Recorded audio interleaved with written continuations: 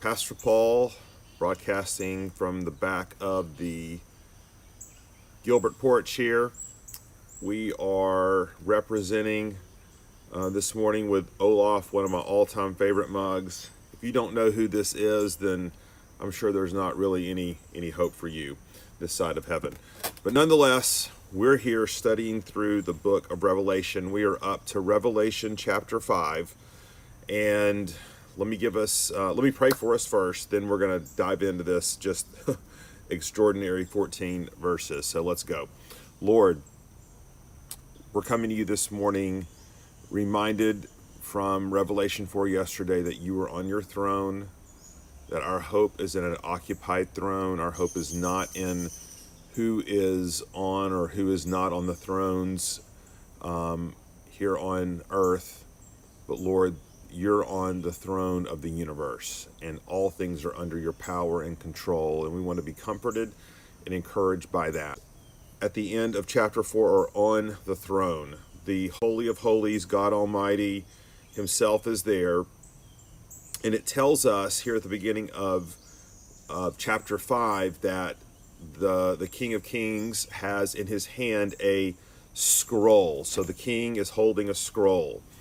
And the whole focus of this chapter, and in fact, really the rest of Revelation, centers around the reading and unfolding and revealing of what is on these scrolls. Now, scrolls, just like thrones we talked about yesterday, thrones were highly significant in the life of those who lived under the Roman Empire and its regime.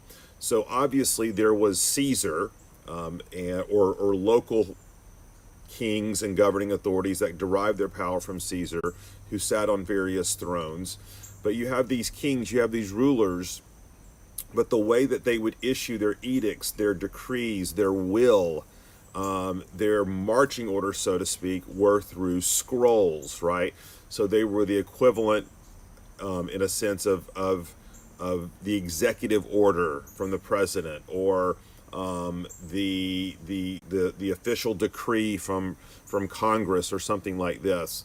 But it was how the king's decrees were carried out. They both held the instructions, okay, for what the king's will was, and by virtue of opening them, they had the full authority of the king or the Caesar behind them. The will of the sovereign was going to be carried out. And the way that they would do this is that they would write on these scrolls, and they would seal them. And the seals were obviously to be a witness, okay, to when they were broken open. So obviously, if you got a scroll and its seals were already broken, that means that somebody has already opened that scroll. They have already begun to fix, so to speak, or go to work on what the scroll says. But the seals, in fact, were meant to be a means, okay, of testifying to the fact that this scroll has been read, that its decrees have been ushered forth. And what we see here in this text is that the King of Kings, the Lord of Lords, the God of the universe, is holding these scrolls in his hand, and he's looking around, wondering who is going to be able to open and read the scrolls. Who is it that's going to be able to execute these decrees? Now, when we see here that this scroll that's in the hands of God, what it really signifies for us, because note here in the text where it says that it was written on the front and the back, and this, I think, is meant to signify to us that what God is holding here is his eternal plan, is his plan for humanity. These are his eternal decrees. This is his plan of redemption. On these scrolls is how God is going to order all things and execute his sovereign will to bring about his will, and more specifically, how he is going to rescue mankind. How is he going to save his people? And obviously, because This is a man problem and a God man problem, meaning man is separated from God. Man is at odds with God. Man has been, the world is in chaos and rebellion against God. It's going to have to be a man, okay, who makes things right, or who stands in the stead of those who are already separated.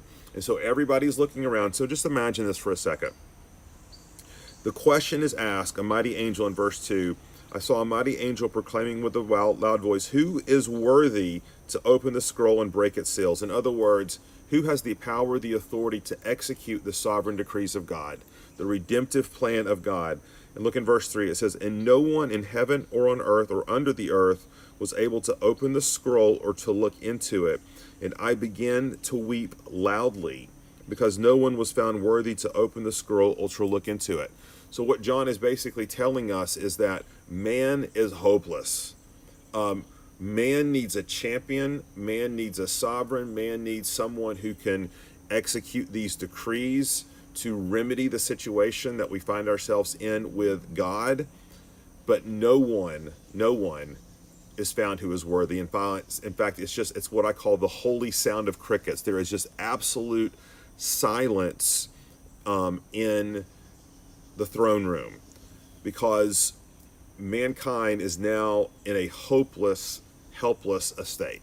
So that's the picture that John is wanting to paint for us. And he begins to weep because without a champion, without a Messiah, without someone from our own ranks to redeem us, man is hopelessly lost. And you can kind of get this sense of the drama that's unfolding in heaven as John is weeping and everybody is silent and just waiting to find out who can enact these eternal redemptive decrees on the part of hopeless man. And then like kind of like into the stillness, one of the elders puts his hand on John. Look in verse 5 and says, weep no more. The Lion of the tribe of Judah, the root of David, has conquered, so that he can open the scroll and its 7 seals.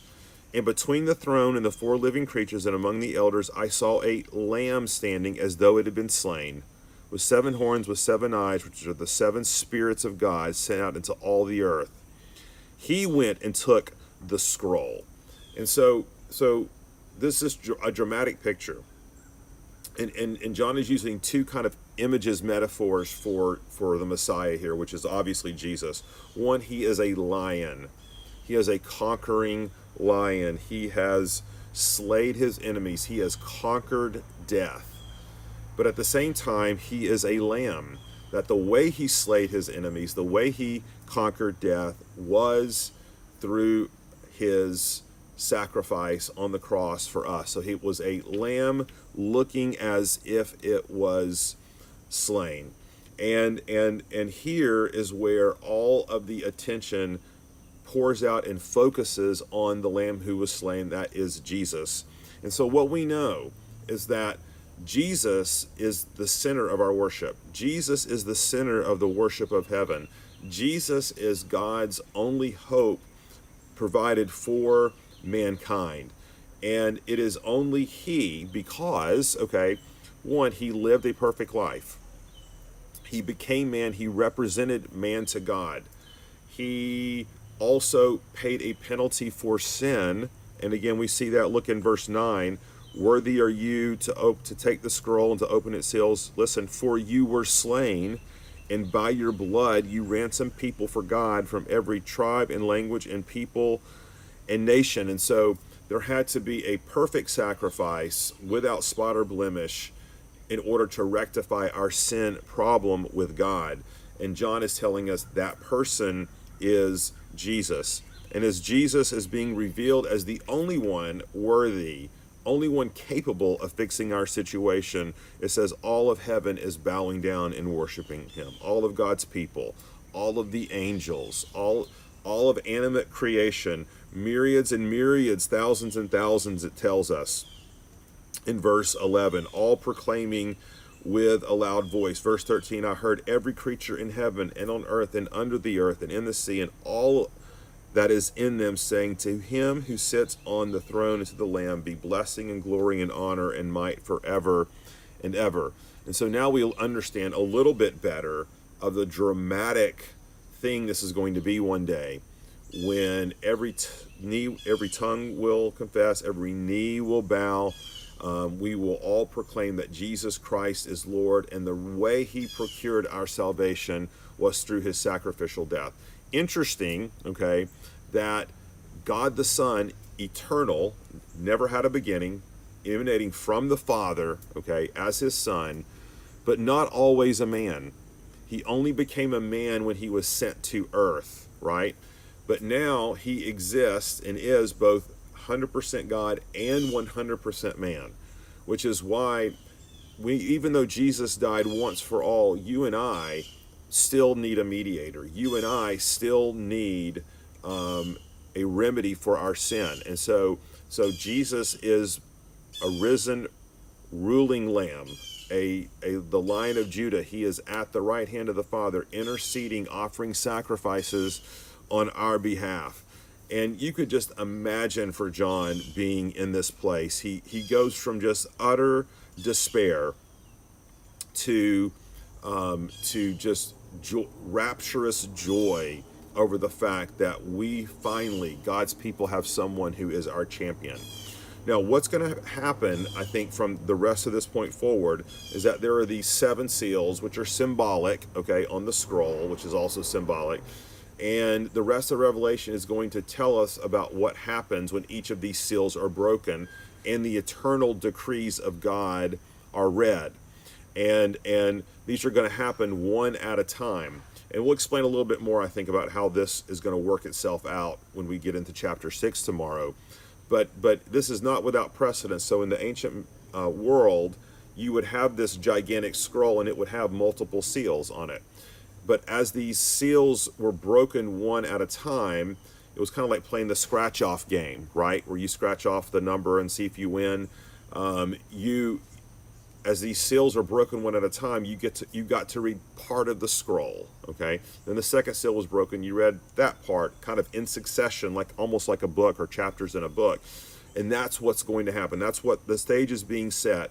The Lamb is worthy to open the scroll. The Lamb is worthy to read the eternal decrees of God. The Lamb has the full authority to carry them out. And now John is going to turn his attention to what does that look like? What does that mean for God's people? And he's going to unfold for us sort of the succession or the history of redemption. What happens in God's judgment? What happens when Christ returns? What happens to God's enemies? What happens for God's people? But that'll be tomorrow. But one last thing I'll say today is that what we have here is we have a gospel of both kingdom and cross. And here's what we mean by that. God has sent his son Jesus Christ to make all things new, to redeem the world, to renew the world, to make things right, to fix what was broken in the garden. He is going to be establishing his kingdom. But the way that becomes good news for us, okay, because God is obviously completely justified just to wipe us out, okay, because of our sin, he's going to establish his kingdom through his cross. It's going to be through his own death and resurrection that God purchases our redemption, that we're able to participate with him in the kingdom. And so maybe just a small piece of encouragement application for us today. As we are giving thanks to Jesus, as we are looking to him as the author and perfecter of our faith, as we are confessing our sin and finding forgiveness there, pray that God would also open our eyes to what he wants to do in gathering up all of his people and building his kingdom here on earth as it is in heaven. And so that means us proclaiming this message of good news. This means moving forward into the places where God's rule and power and authority have not manifested themselves. And it just helps give us a bigger picture perspective of what God is doing in the world and in our lives beyond just me personally, but in fact what he's doing globally, collectively, in his people, in his church. He's working for the good and the renewal of the world. And because we are God's people, we get to participate in that. So just an awesome chapter, Revelation 5. As I said, tomorrow, Revelation 6, we're going to look at what happens as these seals are broken. The God's eternal decrees are revealed and proclaimed and sent forth, all because the power of the Lamb who was slain. Lord, this is heavy stuff. We're getting a glimpse into the very eternal counsel and decrees that you have set forth. Lord, we thank you that it's only possible because of your Son, Jesus Christ, who is the Lamb that was slain for us. We ask these things in his name. Amen. All right, thanks for joining us. We'll be back here tomorrow for the Wednesday edition of